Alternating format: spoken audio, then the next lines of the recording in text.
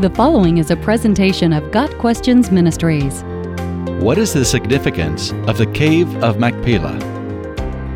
The Cave of Machpelah, also called the Cave of the Patriarchs, is located near the ancient city of Hebron in Israel.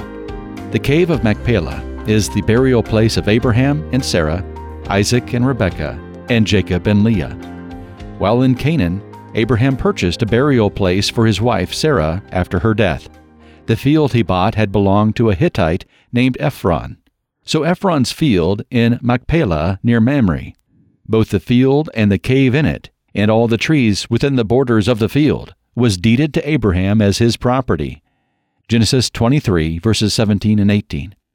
Later, Abraham's sons buried him in the same spot, and Jacob and Esau buried Isaac in the cave of Machpelah, per his instructions. And in Egypt, Jacob gave his sons a solemn command to bury him in Canaan on the family property.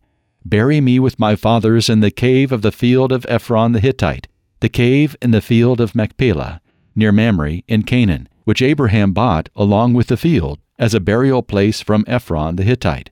There Abraham and his wife Sarah were buried, there Isaac and his wife Rebekah were buried, and there I buried Leah. The field and the cave in it were bought from the Hittites. Genesis 49, verses 29 to 32. Today, the Cave of Machpelah is inaccessible, but the area over the cave is the site of a large mosque called the Abrahimi Mosque, or alternately, the Sanctuary of Abraham. The place is sacred to Muslims and Jews, and both groups have separate limited access to the building. For Christians today, there is no major significance to the Cave of Machpelah, other than historical interest. Abraham and Isaac and Jacob and their wives are not at Machpelah, but in heaven in the presence of the Lord Jesus Christ, the Messiah, to whom they looked forward with faith and anticipation. God is not the God of the dead, but of the living. Mark 12, verse 27. The fact that all the patriarchs of Israel desired to be buried in Canaan shows their faith in God's promise to give the land of Canaan to their family. Their faith, rather than their tomb, is the most fitting monument for Christians.